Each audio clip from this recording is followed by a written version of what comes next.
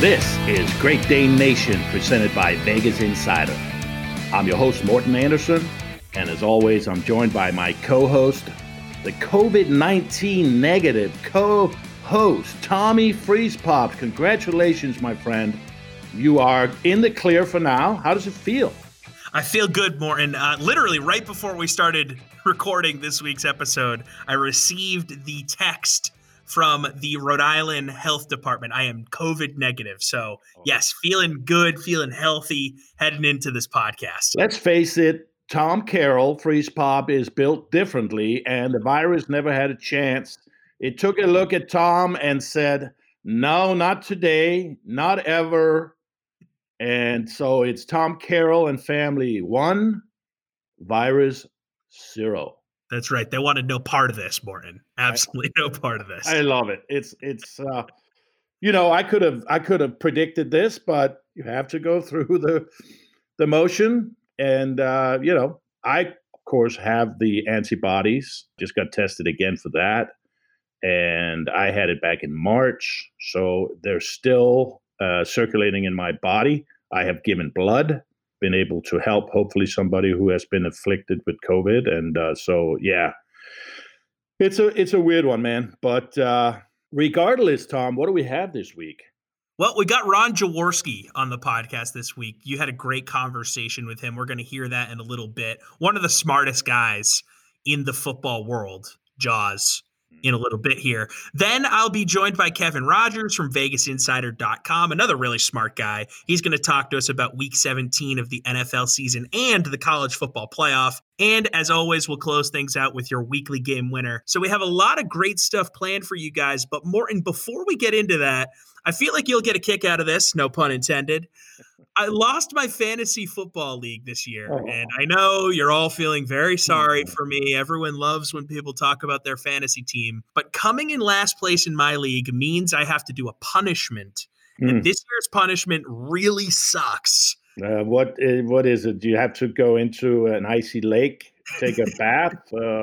What possibly could be that bad? Yeah, no polar plunge, thankfully, because that would really suck too. But this is pretty bad. I have to sit at a diner for 24 straight hours. It's awful, man. I am not looking forward to this anyway. Okay, I have a piece of advice, Tom, if you want to hear it. Okay. Make sure you find a diner with a full bar. That's a great call. Come on. I live in Missouri. I feel like that would exist in Missouri, a full bar diner. Yeah, bacon and eggs. I'll have the number 6 blue plate and a bourbon on ice. that just sounds a lot better. Doesn't it sound better than, give me some scrambled eggs, bacon, and toast. But here, if you can add that element in there, and then you can make it a party. You can have banners. You can invite people. You can book slots. So what you would do is you would organize the 24 hours. Because initially, I would go in thirsty and hungry, number one. I think I would start at midnight because then you can go home and sleep when you're done. Yeah, because then at midnight the next day, I would party, and then I would go easy from that first 6 hours, But I would invite people every hour, have different guests. Here's one of the caveats. You bring up a good point. So if people from the league visit me at the diner and buy me an item off the menu of any type, it takes an hour off the 24 hours. But I live in St. Louis. All of my friends live in Providence, Rhode Island. So no one's going to come to St. Louis for this. Yeah, I'm screwed. So I'm going to have to do the full 24 unless people are willing to make a trip, which I doubt. So could you do cutouts of them? Could you make cutouts and have them in there like COVID safe? Yeah, see if I can get them to pledge ahead of time that they will pay for an item and then get cardboard cutouts every few hours, bring them out. So that's the only way to buy down time. In other words, you're screwed. I'm so screwed. I would lean heavily on the alcohol and local flavor. I would, even if you can find a couple of people that hang around diners. I don't know. Mostly, I don't go to diners that much. But there's always some very interesting people in diners, especially like at 3-4 a.m.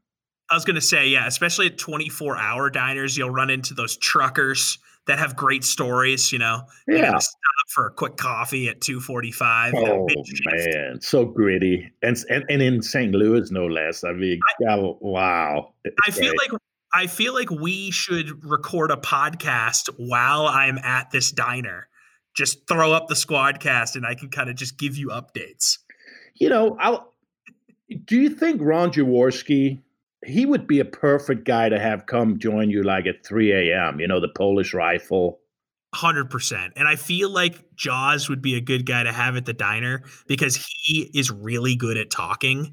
And you're going to want to have good conversations with people if you have to sit somewhere for 24 straight hours. So you know what, Morten? That's a good time for us to listen to your conversation with Ron Jaworski. Sounds good to me, man. Let's kick it.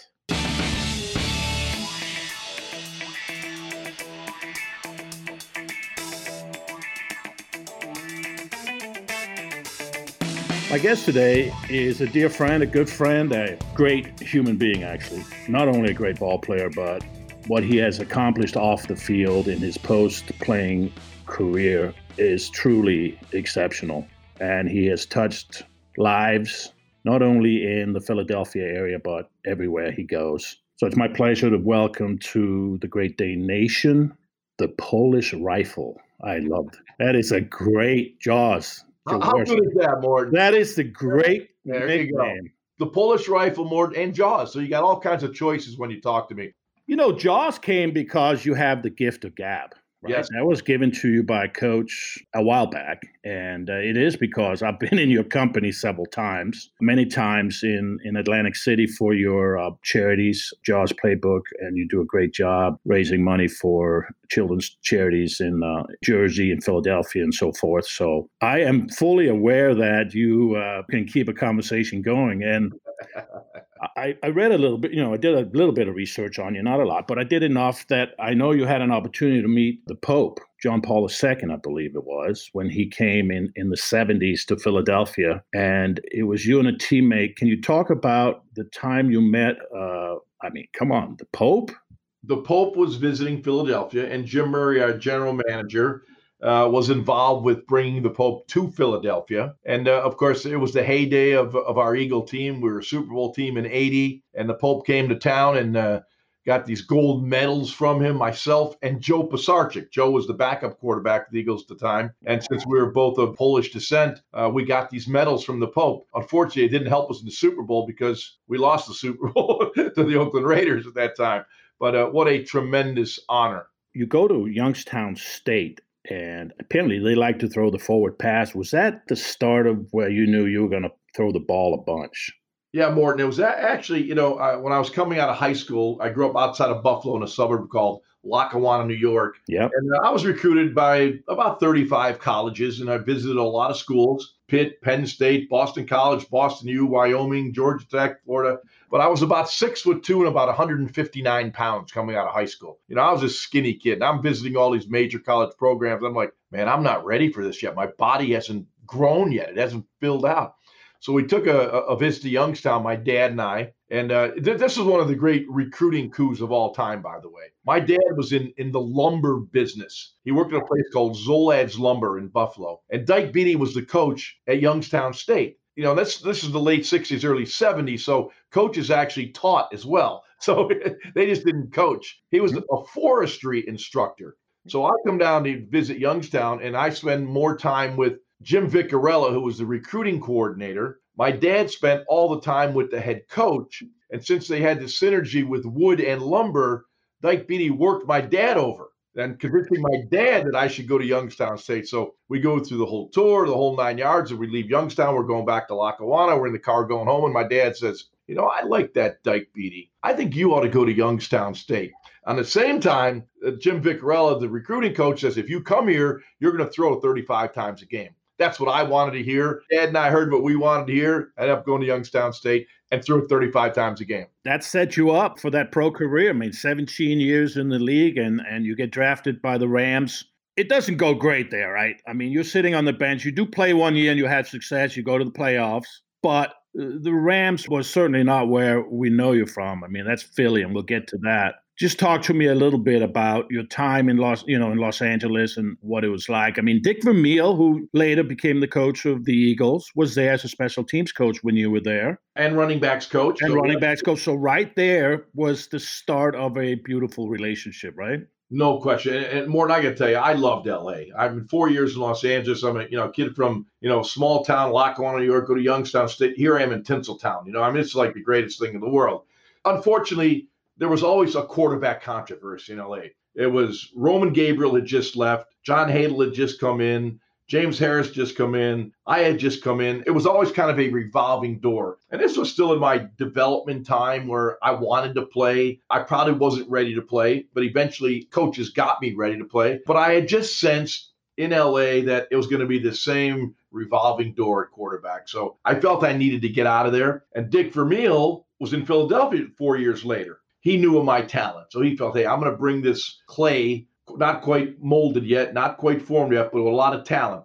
And he brought me to Philadelphia, and he killed me, Morten. I'm telling you, he worked me hard. He worked me hard in the offseason, 36,000 throws every offseason, working on every basic fundamental mechanic you do. So he molded me into an NFL quarterback. That's why when I hear sometimes players whining about the coach is too hard on me, I said, you're out of your mind. If you want to be great, you better accept coaching. And I had a Dick Vermeil. I had a Hall of Fame Sid Gilman.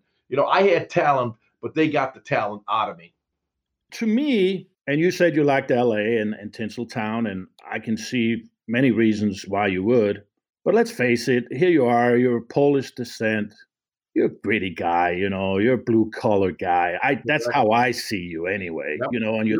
And your dad was, and you come from that family. And so going to Philadelphia, to me, what a perfect match for you. It had to be a love affair, and clearly it is because you're still there and you're still so involved in that community. And I've spent time in Philly, and I have no relationship with Philly other than, quite honestly, I know a few guys, including you. And I love going there because they keep it real, right? It's so raw and unfiltered and pure in its dirty way, if you will. You know what I'm saying? Yeah, no. It's an ethnic community, which is where I grew up in. Lackawanna, there were the Polish people, the Italian people, African American. It was a melting pot. I grew up in a steel town. There were 20,000 people who worked at Bethlehem Steel. So the only thing I knew was hard work.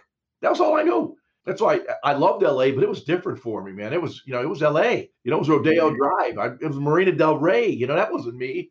I was a guy that, worked in the summer in the steel mill, got down and dirty, and worked in the roller department, which is steel rolled down and you moved it out of the way. That's what I did. So as much as I loved LA, it wasn't me. Philly was me. Philly was, you mentioned, the blue-collar guys that, they paid their $40 a ticket, and if you win, they're going to love you. If you lose, they're going to hate you. They lost their $5 bet at the local bookie. They weren't happy.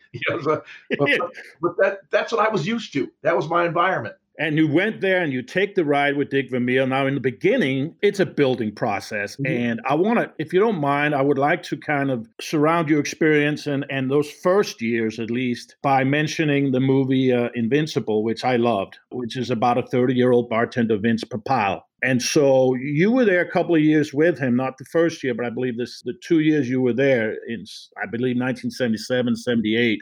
Help our listeners to understand how that whole building process that Dick Vermeil, that you were part of, you were a very integral part. I mean, you were the guy, and you are known as the best quarterback, arguably, in Philadelphia Eagles history. That's in my opinion anyway. Okay, you can argue Randall Cunningham, who was great. But to me, it's Ron Jaworski. So help us understand from the very start in Philly now with Dick Vermeil and his vision, how that whole thing evolved, because people weren't buying in the beginning. As you mentioned, Dick Vermeil likes to work you. Yeah. And you got to remember when Dick Vermeil came to Philadelphia in 1976, the Eagles hadn't been in the playoffs in 16 years. 16 years without getting in the playoffs. It was an abysmal football team. It was an abysmal program. Dick Vermeil comes there the first year. He's not exactly embraced by the players because he is kicking butt. He's weeding guys out that want to pay the price for success. The team was fat and it was lazy. And so he started weeding those guys out. So I come in after year one, and I come from LA, playoffs 4 straight years, 2 NFC championship games, didn't make it to the Super Bowl. But, man, I come there, I'm thinking winning. I come in the locker room, I'm preaching win, win, win. And guys are looking at me like, You haven't been to Philly. Yeah, you don't know. But I say, you better trust this guy that's in charge. You better trust this guy. He's a winner. He knows how to win. You got to sacrifice to be successful. There's a price to be paid for success. If you want to have that revolving door of 2 years in the league and out of here, then keep working like you're working. So we worked our tail off in the offseason. I mentioned those 35,000, 36,000 balls I was throwing. And by the way, running those routes were Harold Carmichael, Charlie Smith, Mike Quick, guys that were willing to then pay the price for success. And all of a sudden, we win 5 games, we win 7 games, we win 9 games, we win 11. The wins kept piling up because we were willing to sacrifice for the success. It doesn't come. The NFL is hard, man. People have no idea how hard and competitive it is. And if you're not willing to put the work in, there is no way in hell you're going to be successful. Before I came on, I told you I did my podcast with Peyton Manning, and that's exactly what we were talking about. You got to put the work in, the film study, the off the field, the off season, all those things. You got to put the work in if you want to last in this league and if you want to win in this league, because the average career in the NFL, Morten, 3.1 years. By the time you're 25, you're out of here. So you better work hard at it. Dick Vermeil was my coach in Kansas City, and for 2 years, his famous saying was, "You don't own that locker. You rent it." That's right. And that nameplate will slide in and out real fast. Oh, yeah. Do you think in Philly, Jaws, that him having open tryouts, and I go back to the movie Invincible and Vince Papale, and which gave him, the open tryouts gave Vince an opportunity to showcase himself. Do you think having those open tryouts in the early days of his stint there in Philly, did that send a message to everybody that no one's safe and that we're trying to find the best ball players here? Yeah, I agree with you, Morten. I think there was a message being sent to the team, but also, they were trying to find players. And Vince was the perfect guy. He was 30 years old. He never played college football. He played semi-pro football. He went to St. John's University on a track scholarship. So he goes to tryout camp, and Dick sees this guy and says, you know what? This embodies my program. These are the kind of guys I want on my team. So Vince is covering kickoffs. He's busting the wedge. He's doing everything. So he is now showing these prima donna guys, the high draft choices or whatnot, the underachievers, that these are the kind of guys I want. So the background of the story is 100% true. These are the guys that Dick Vermeil wanted on his team, the overachievers, not the underachievers. And he was a local Italian kid. And it is a made-for-movie story because he comes in and as a wide receiver, and as you said, on special teams, he excels. Wasn't a star player, but the 3 years he was there made a huge impact, I would think, on the culture of the team, to your point. And the culture of the city. Now, remember at the time, Rocky movie is the #1 hit. So you got the overachiever from South Philly, the Italian guys, the Italian market. It was pure Philadelphia. And I mean, you couldn't have scripted a movie any better. It wasn't scripted. It played out in real life. So the movie's doing great, although that's a movie. But Vince was real life.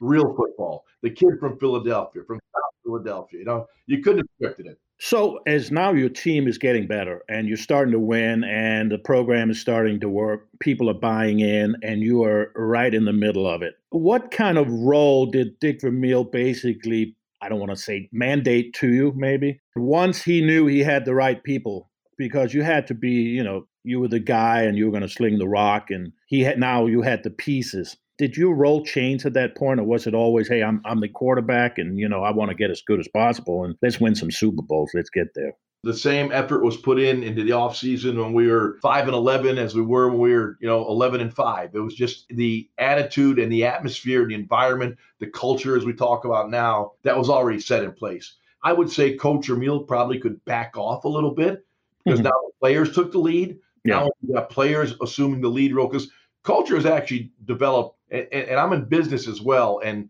I don't develop the culture. My people develop the culture. If I don't surround myself with the right people, develop a strong culture, I have no chance for success. Now, clearly, you push them in a direction that you want them to go, but eventually they develop the culture. And that's going to happen in Philadelphia. It started with Dick Vermeil, but the players bought in, then the players promoted the culture. I was really interested in reading about the book you wrote, The Games That Changed the Game. You break down film from 7 of the biggest contests of the last 50, 60 years, right? And then you give the readers a drive-by, play-by-play. And I thought that was one of your strengths when you moved into broadcasting, you and Mel Hodge. You guys were so good at making sense of a very complicated game sometimes, a very technical game. Can you share with me a little bit some of the main themes from the book about how you saw the game changed and in what way were the biggest things that our listeners kind of can go, yes. Well, I think what we all have to understand, Morten, the game is ever changing. It changes not only from year to year. I still look at tape. I have an office at NFL Films. I'll look at the all 22. The game is different, a lot different now than when I played it or the guys that preceded me. But I've always been a football wonk.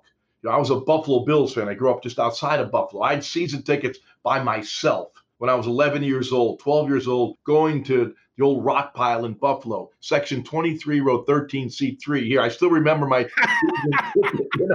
That's good. I love it, man. You were a grinder. I love football, So when I decided to write the book, and I used Greg Cosell and Dave Plout, who are a couple of my dear friends in the football world. They're research guys, they're film guys, they're NFL Films guys, where it just reeks of football. It's all football when you walk in NFL Films. And I said, guys, it's going to take some work. And it took us 2 years to find games that we thought changed the game. We found at that time they were the Boston Patriots playing the San Diego Chargers, Sid Gillman's team. And Sid Gillman, to me, is still the father of the modern day passing game. We found an old film in a museum. NFL Films didn't even have this film. It was in a museum in Boston. And we found this tape and showed the San Diego Chargers against the Boston Patriots at the time. And I used that as one of my games because it really vindicated what Sid Gillman was all about and verified his thought process. Receivers split wide, attack the field horizontally as well as vertically. It was a game that just kind of, to me, showed that at that time in the early 60s when the AFL, this was the AFL days, the American Football League before the merger, and why the NFL saw them as a threat because, man, it was scoring, high scoring, it was fun football, and players were loose and it wasn't as rigid as the NFL. But that game showed me something. But unbeknownst, as I'm going through that tape, I'm doing the Chargers offense, but I see the Patriots defense. There was a guy named Larry Eisenhower. This is 1963, and he's in a three-point stance. He's brushing the quarterback, but then he drops out in the zone coverage. And everyone's talking about, the new NFL, these zone schemes. I said, no, 1963, they were doing the same thing. But, we didn't have the volume of people watching the game, the number of shows that talk about it. So as much as the game changes, it stays the same. So Dick Vermeil and Buddy Ryan, completely different animals, right? Yeah. So you, and I was talking to Jim McMahon a couple of days ago, and he had Buddy Ryan in Arizona when Buddy was a head coach there, and Buddy he hated anything but defensive players. That's right. Everybody. He hated quarterback, everything, buddy. If you played offense, he hated you. So what was your relationship with Buddy Ryan? Buddy came to Philly in 86, and I kind of knew that was going to be the end of my career. I kind of knew that, everything with Buddy's about he couldn't call an offensive play. And he was a great defensive coordinator. He should have stayed a defense coordinator, stayed at what he was good at. He was a horrible head coach. We never won anything with him in Philly, never won anything with him in Arizona. I mean, he was a media darling, but never won anything. But I knew when he came to Philly, I was in trouble. Are we heading towards a Carson Wentz Eagles breakup? We're getting close. I don't think we're there. Certainly, I am shocked by the way Carson has played this year. He's an incredibly talented young man. I look at the all 22 of every game. Of the 12 games he has started, he's had what I would call 2 NFL standard games where he played up to the standard of an NFL quarterback. The other 10 he has not. And after looking at the tape of the Green Bay game, I said, it's time to make a change. This young man needs to go to the sideline, take a deep breath, re-energize his batteries, get a new perspective. He has too much talent to be playing the way he's playing right now. I think he will get another opportunity, and he'll be better for it. What's your analysis on Doug Pederson, in his era since winning the Super Bowl? I mean, where are we at with Doug Pederson here? Well, he's built up a lot of capital. I mean, in 2017, the Eagles won a Super Bowl, first one ever. Obviously, Doug, the head coach has a lot to do with it. The next year, they go to the playoffs again. They win a playoff game. 2019, they go to the playoffs again. Actually, Carson Wentz has the last 4 games with a depleted football team. He plays fantastic. They don't win a playoff game, but the last 3 years, they won a Super Bowl and a playoff game and had winning records. So that's building up capital. In this pandemic era, and Morten, I'm actually disappointed Detroit fired Matt Patricia. Bill O'Brien got fired in Houston and Dan Quinn in Atlanta. I don't think you can truly evaluate a coach, a general manager, even players in this pandemic era. The world is upside down, and I don't think it's fair to those guys. And I think it would be unfair to Doug Pederson to think that, we could let him go and be better for it. I appreciate that a lot because I thought that was very early on the trigger in those instances. I agree with you because it's apples and oranges that you're comparing, really, when you're looking for results. How would you like to be Vic Fangio out in Denver? And like on Friday, you find out you don't have a quarterback. A quarterback! And you're going to hold that coach accountable? Come on, you can't do it. So let me play what if with you here with the Saints for a second. Drew Brees comes back. He's got 11 cracked ribs. He says, listen, I'm going to go into the booth after this year. Will Sean Payton now, will he continue with Taysom Hill and make him a permanent fixture at quarterback, or will he look somewhere else? It's a good what-if question, but I think Taysom Hill will go back to being the backup quarterback. That's what I think would happen. I don't think he's a refined quarterback for the NFL, but he certainly has filled in adequately, and he gives them that added dimension of being able to run, stretch the field sideline to sideline, and it's worked in this situation. Long term, I don't think it would work. So let me go to Miami Dolphins and Tua Tagovailoa. What's your impressions, your first impressions of the short work that we've seen from Tua? Very impressed. I loved him in Alabama. I had him ranked very high coming out in the draft. Here's what when I look at the tape. He's far from a polished pro right now, but he's aware of where people are on defense. And I always say one of the most overlooked aspects of quarterbacking is vision. He sees the defense with great clarity. I say that for this reason, Morten. When I watch his throws, and what he's seeing is the position of defensive players opposing his offensive players, and he throws them open. He throws them into space. He's made very few inaccurate throws this year that have hurt his football team. So I think he's got great vision and sees the field with clarity. How special is this group we're watching in Kansas City? I mean, we're looking at an all-time great offense here. Then it starts with Mahomes. Well, it starts with their head coach. I mean, it starts with a wonderful head coach who had history in Philly too. Andy Reid is a great head coach. I would classify Andy as a good friend. We communicate an awful lot. I got to know him very well here in Philadelphia. He was unceremoniously thrown out of town here, but he was hired within 10 minutes because he's a great coach. And maybe he needed a new scenery and charge his batteries, but he's always been a fantastic coach. But what I love about Andy, much like I loved about Don Shula, as you know, I spent a couple of years playing under Don Shula in Miami in 87 and 88. And Shula was adaptable. You could win with great defense. You could win with running the football. You could win with throwing the football with Dan Marino. He was a football guy that could adapt. Andy can adapt. He can run it. He's not a guy that wants to run it, but he will run it. He will be very progressive in his passing game.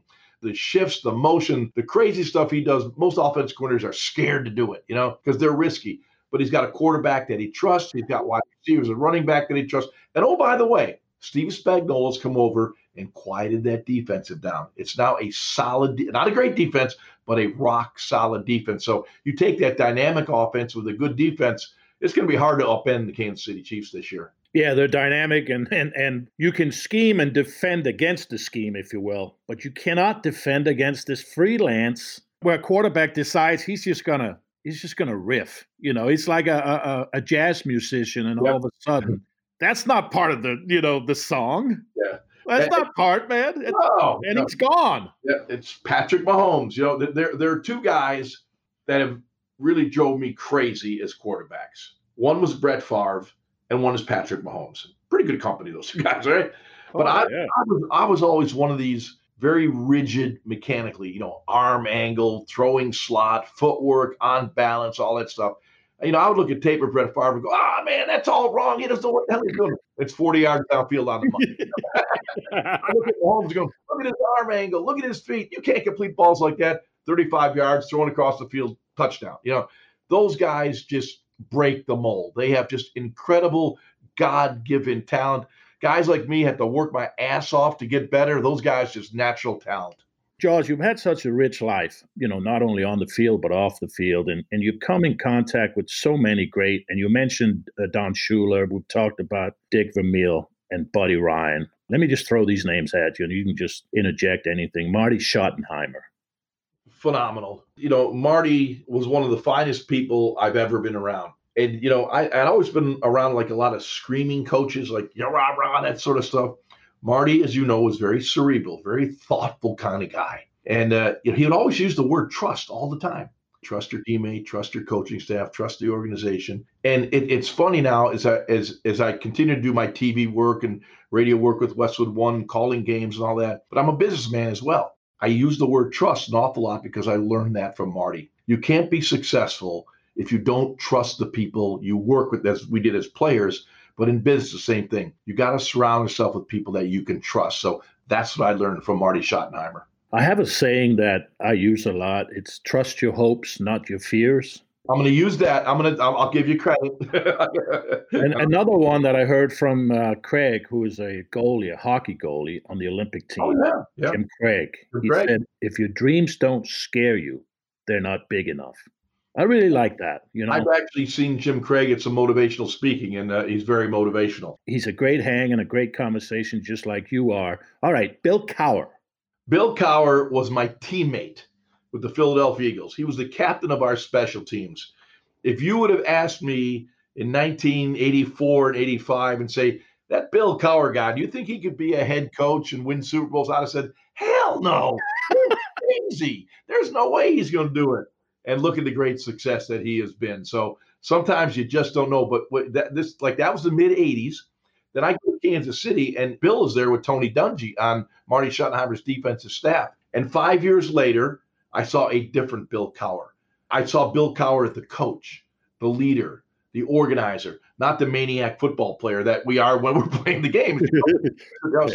So he really changed his personality from a guy that was a special teams captain and a highly motivated guy and a wedge buster and all those things to play the game of football. He did what he had to do, but he became a coach much more cerebral. So at the end of the day, I'm not surprised at Bill's success. Tom Coughlin. It's interesting, too. Tom was a wide receivers coach with the Eagles when I was playing as well. And Tom, I love Tom because he was all about discipline. And I can give you an example. I love giving examples. So Tom's our wide receiver coach. We got Mike Quick, who's, by the way, in the Eagles Hall of Fame, really good receiver. So you're at the practice field and you got an O-cut. And, it's how many steps you're going to break. Left foot's got to be inside, drive to the outside and work back, all that. It's supposed to be at 10 yards. And one day, Mike runs this route. And he ends up long on the route, takes like 2 steps further. And Coughlin just gets in his face, hey, you got to hit that. You got to give Ron the indicator. You got to give Ron the hit when that ball's coming out. So Mike comes back to the huddle. He's like, bitching and everything else like we do as players. And I'm like thinking, that's great. Tom Coughlin just chewed his ass out. I can't go out there and chew Mike out. He's my teammate and all that. I would do it in a nice way. Hey, Mike, make sure you're at 10. And it resonated with Mike. Mike knew that he had to hit that break at 10 yards. So Tom Coughlin was a strong disciplinarian, but he knew what it took to be successful. Bruce Arians. Yeah, you mentioned more guys that in 1989, I'm in Kansas City. He's the running backs coach with the Kansas City. I'm telling you. I got a connection to everyone, it seems, Morten. I know it. I mean, I'm looking at the list. Yeah, Bruce makes the game. He made the game fun when I was with him for 1 year, and he still makes the game fun. He doesn't claim to be the greatest, head coach in sliced bread and doesn't promote himself. He knows football. He knows people. It'll be interesting to watch this Tampa Bay team this week after a week off and see how he's tweaked this offense with Tom Brady. But I'm a big Bruce Arians guy. All right, man. Tony Dungy.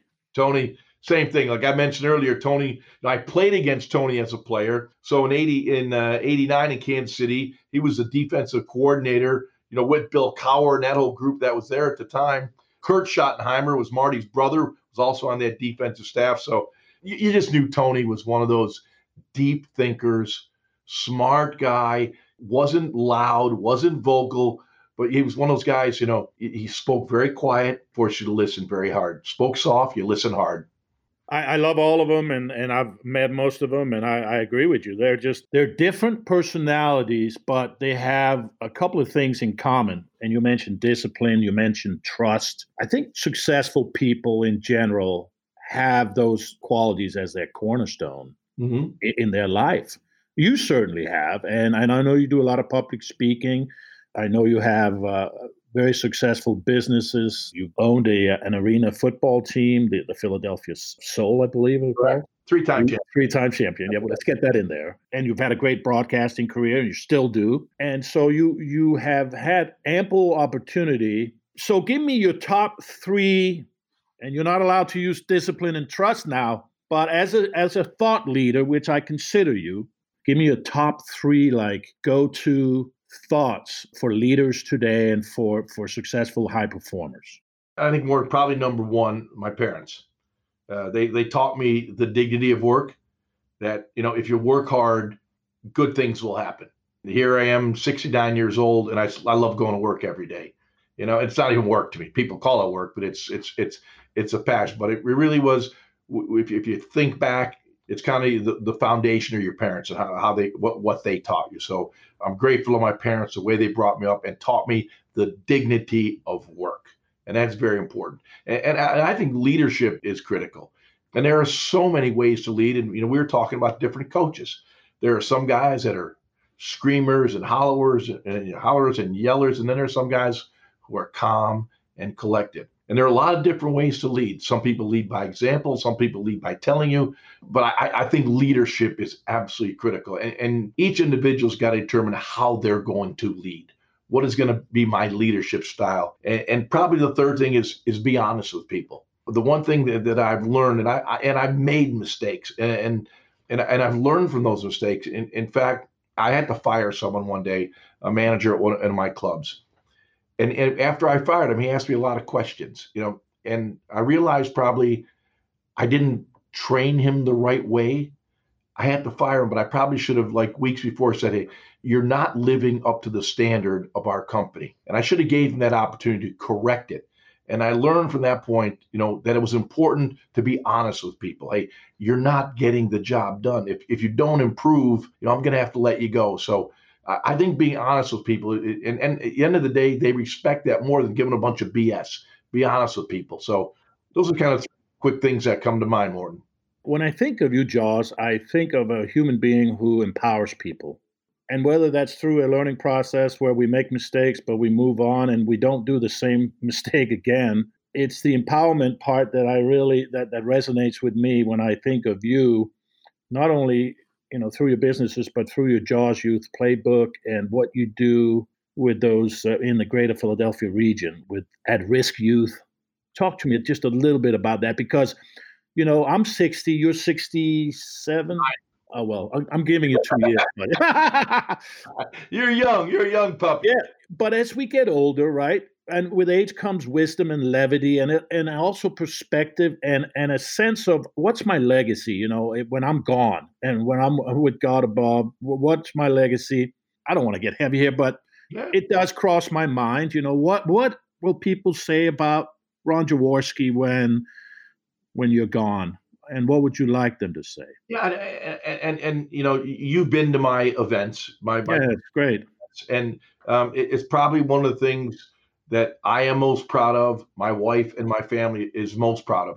People are going to forget the touchdown passes and the broadcasts and all that. But when you see young people prosper because of things you did for them, that's important. I reach out to my brothers and professional football players. You come to my golf tournament every year. That goes a long way. Hall of Famer Morten is coming. You're paired with some sponsors. They're thrilled. They come back. They make donations. And last Tuesday, we gave away 200 bikes to the boys and girls. I saw that. And you see these kids come in. They're getting a brand new spanking bike, a helmet, a lock, and they leave there with Santa giving them a high five. And that is just awesome. And through my golf tournaments, through my fundraisers, cigar party to Super Bowl, we've raised over $6 million for at-risk youth in our community. So those are tangible. We make a difference in our community. So, and the brotherhood, you're everywhere. You're promoting things, doing things to help other people. We're all former players, but we're still active players. Yeah. I have a foundation, a family foundation, Morten Anderson Family Foundation. We touch a lot of people here in Atlanta, and our motto is very simple. What you give will grow, and what you keep will perish. It's heavy, right? And it's telling That's what I think of when I think of you, Joss, is that you give more than you take. And I tell that to my kids, give more than you take and leave this place a better place. And I really feel your legacy is cemented. You keep working on it. I'm aware of that. We're all works in progress. Thank God. Well, Morten, you got something going on. Let me know. Who knows what's happened with the Super Bowl and the cigar party, but I haven't canceled it yet. Not yet. Good. I'm still hoping this virus will go away through this vaccine that's coming out right now. So hopefully bigger and better things are in store, because it's been a rough 2020. I know it, man. We'll just, jet pilots don't look in the rearview mirror. We got to look ahead. You got it, my friend. FreezePops, I feel alive. I feel revitalized every time I talk to Jaws. There's certain human beings in life that you just walk away feeling richer. And I have that with Ron Jaworski. He's got so much knowledge and so much energy, just pops at you. So loved my conversation with Jaws. And I'll have more on Jaws, of course, in my Game Winner segment at the end of the podcast. But first, FreezePops, before we get to your conversation with Kevin Rogers, tell our beloved, smart, intelligent listeners where they can find us on social media. You can follow us on Twitter at Great Dane Nation. You can follow us on Instagram at Great Dane Nation VI. And you're going to want to listen to Jaws' podcast. It's called Jaws Picks with Ron Jaworski. You can check that out on Apple, Spotify, or wherever you can get your podcasts. And now let's get to my conversation with Kevin Rogers from Vegas Insider.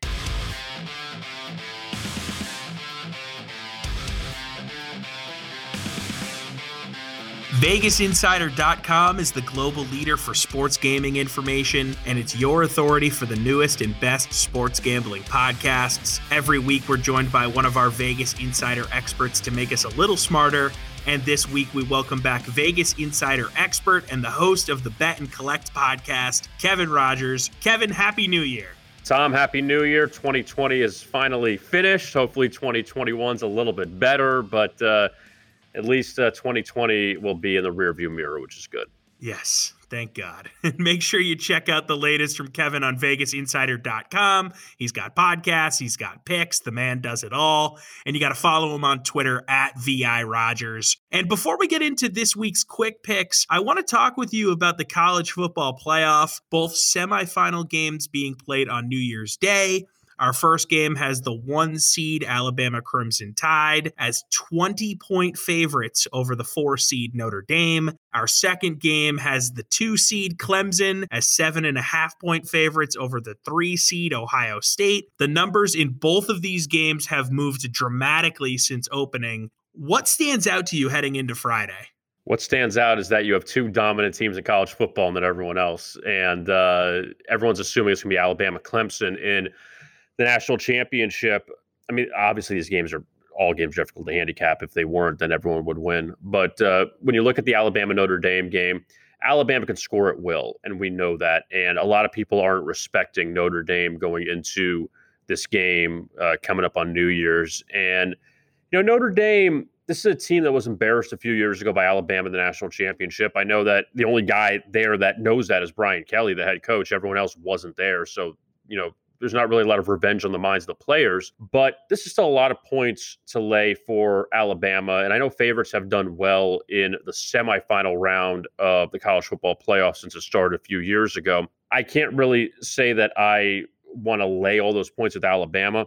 Also, Notre Dame, the issue I have with them is they haven't been tested a lot this year. They did beat Clemson at home, but that was without Trevor Lawrence. Then Clemson blew them out in the ACC championship. But I mean, they're still getting 20, and they were getting 10 against Clemson in the ACC championship. So probably a little value maybe in Notre Dame. And in the second game, Clemson's beaten Ohio State twice in the college football playoff, including last year. And it seems like Clemson doesn't have a lot of respect, or I should say Dabo Swinney doesn't have a lot of respect for Ohio State.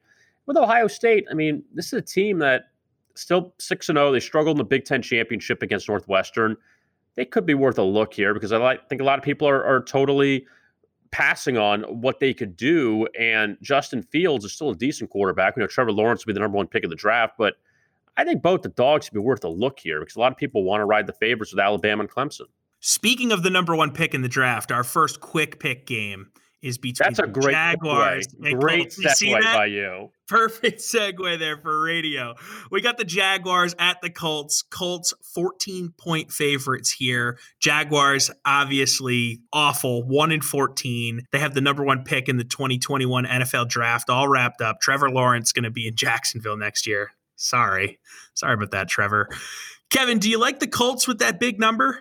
First things first, I think he'll succeed in Jacksonville. It's better than being in New York and getting dogged on by the media there. So I think Jacksonville needs some kind of help, any kind of help.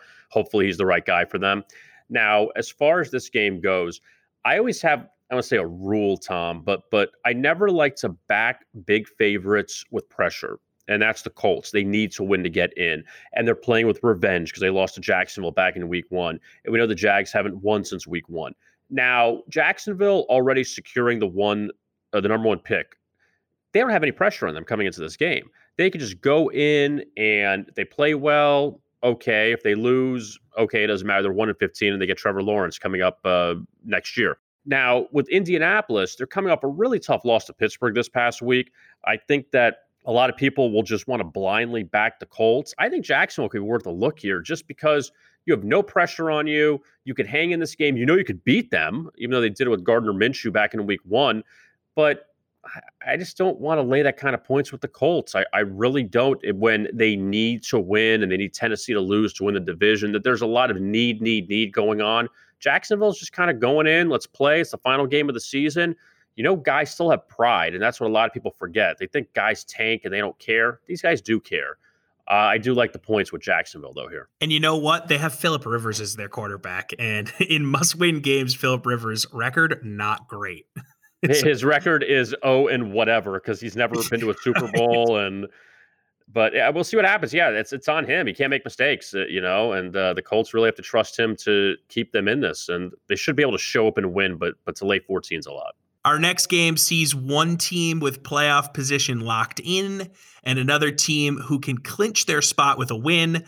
The 12-3 Steelers are at the 10-5 Browns. Browns opened up as 4-point favorites, but with news of Big Ben sitting out this week for rest, that number has climbed up to 10. Let's all keep in mind that the Browns just lost last weekend to the 2-13 New York Jets. Kevin, how do you see this one playing out? Well, you got to hope if you're the Browns that you get some of your weapons back, if Jarvis Landry comes back and get some of the receivers, because Baker Mayfield can't do this alone. And obviously a very disappointing and inexcusable loss to the Jets last week. And when you look at Pittsburgh with Mason Rudolph, he's a guy that played last year when Ben Roethlisberger got hurt. Granted, he wasn't great, and we all know what happened when the Steelers played the Browns with the Myles Garrett situation and Mason Rudolph. So this isn't exactly a guy, when you think of all the backups that are playing this week in the NFL, he's a guy that's at least had some experience. So that's got to mean something. I know Pittsburgh's offense has not been great recently, but they're still pretty good defensively. And again, Pittsburgh can lose. Who cares? They lose. Cleveland loses, they could be out. And to lay 10 with the Browns, maybe asking a lot.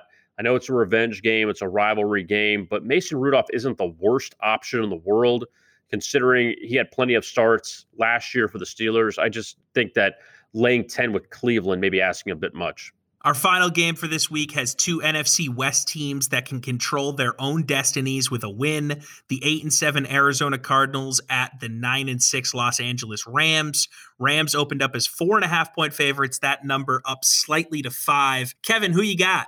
Well, when you look at this game between the Rams and the Cardinals, and Arizona hoping that Kyler Murray can start, considering they win, they'll get in the playoffs, and the Rams without Jared Goff this week, that he had the thumb injury against Seattle last week, that the Rams defense has actually been decent. And I know that their offense really couldn't do much against Seattle last week, and they lost to the Jets 2 weeks ago, which is somewhat inexcusable. I mean, you're a 17-point favorite. There's no reason to lose that game. But the Rams really aren't playing their best, and their quarterback is out. Arizona didn't play well against San Francisco last week, and the Cardinals, I think, are running out of juice a little bit too here at the end. But again, I don't know how much I can trust the Rams. I really don't. That defensively, they've been fantastic at home this season, and now you're facing Arizona, who still has some weapons, and they have the better quarterback. I mean, they're probably the better quarterback if Kyler Murray played against Jared Goff. But without Goff, I don't know how you can make a case for the Rams. Kevin, thank you so much for joining us again. And before I let you go, tell everyone what you're working on and where they can find it. You can find the Bet and Collect podcast at VegasInsider.com. Got a new episode for week 17. And we also have videos for this week. We're going to look ahead to Washington, Philadelphia, the Sunday night game for the NFC East crown, and also some college football for the college football playoff. We have videos there on our YouTube channel. So just check us out there. And remember to check out VegasInsider.com/GDN for your free weekly pick for the NFL weekend. That's VegasInsider.com/GDN. Kevin, we'll talk soon. Tom, thank you so much. Have a happy New Year. And now, Morten Anderson's game winner.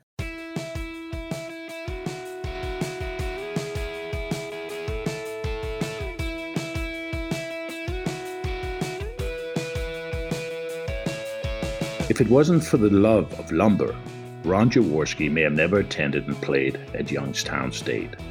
His father, who worked for a lumber company, found common ground with a head coach who taught forestry at the university, and the path was paved for the Polish pistol. Ron threw the ball 35 times a game and developed into a legitimate NFL prospect. Philadelphia would become the main benefactor of his assets, and the city quickly adopted him as their own. That says everything we need to know about Ron Jaworski. He fell in love with Philly and it with him. It is a true love affair based on common values like hard work, honesty, and a workmanlike attitude that both Jaws and the Philly faithful encapsulate. Jaws is deeply involved in his community, represents everything that's good about sports.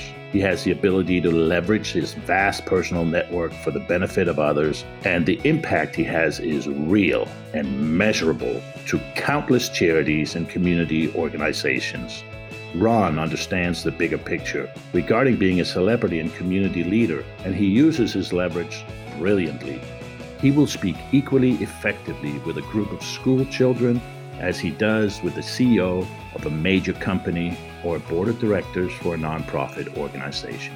He's versatile in his reach, creative in his endeavors, and disciplined in the details of his mission.